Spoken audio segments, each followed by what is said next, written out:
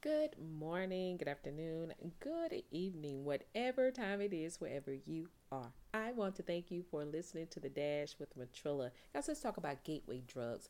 A gateway drug is something that you start taking, and all of a sudden, that doesn't do it for you anymore, and it opens up a door to something else. So basically, it is an attachment.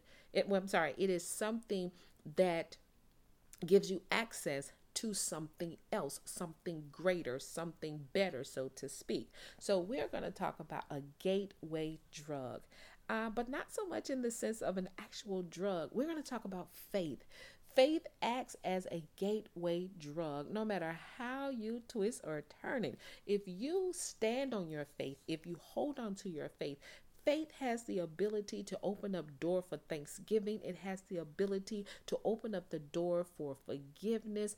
Faith is like it's like the good drug. You want more of it, but you need something to take you higher, and that higher is like the grace. Faith can take you into the grace of God in a way that you never could imagine. Faith opens up the door. It is actually the key to opening up so much in our lives. Hey, the grace of God is free. We've just got to learn how to actually accept that grace, because there's no price tag on grace, not the grace of God. So your faith, you have to have enough faith, and you can start with a little bit of faith. You can start with the type of faith that says, I'm not really sure that I know what I'm doing, but I'm going to trust God. I'm going to believe God that he is going to give me his grace, and I can feel his presence, because faith is the substance of things hoped for and the evidence of things not seen. So, guess what? Faith is like breathing. We can't see the air we breathe, but we know that air is there. So, we can't see God, but if we believe and trust that he's there, I'm 100% sure that he will allow you to feel his presence, allow you to hear his voice. All you have to do is just be open to it. Just open yourself up to it. Use your faith. Hey, hold your hands up right now if you're able to. Now, if you're driving, don't hold your hands up. But if you can, hold your hands up right now. And at the sound of my voice, I want you to believe that God heard everything that you have asked for, everything that you have prayed for. Keep your hands up and just thank him right now. Give him praise. Tell him thank you for his grace. Thank you for his mercy.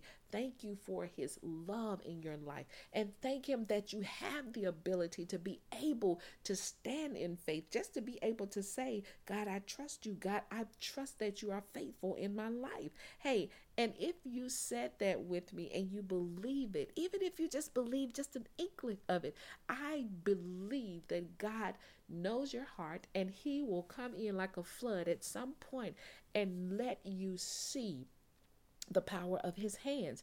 And for those who are already experiencing his power, I am so happy for you. But hey, there is more of him that you can also receive. So don't just, sit idle on the old blessings or the previous blessings. Get excited about the new blessings, the future blessings, the blessings that are on the way for you, the blessings that are attached to your faith. There are so many blessings in the Bible, so many to even mention. But guess what? They're all attached to your faith. So all you got to do is just believe. Even the Bible tells us just a little bit of belief, just a little bit of faith. The size of a mustard seed. A mustard seed is really small, but that's just enough to get God's attention, to let him know that you have faith. It's like yeast, just a little bit. A little bit of yeast will spread all over that flour, causing a corruption. You know what I'm saying? But it's a good corruption. But again, keep your faith, hold on to it, don't let go, and trust that God will provide for you. That's what this is about. And it's about you knowing that God's grace for your life is real, and that grace just has to be received. Oh, he has a lot to go around. He ain't going to run out. Hey, that's my spiel for today. You guys know what I say. Never give up on your life. Never give up on your dreams and never give up on God. And just know the victory still belongs to Jesus. That's what makes you victorious. Y'all better keep up.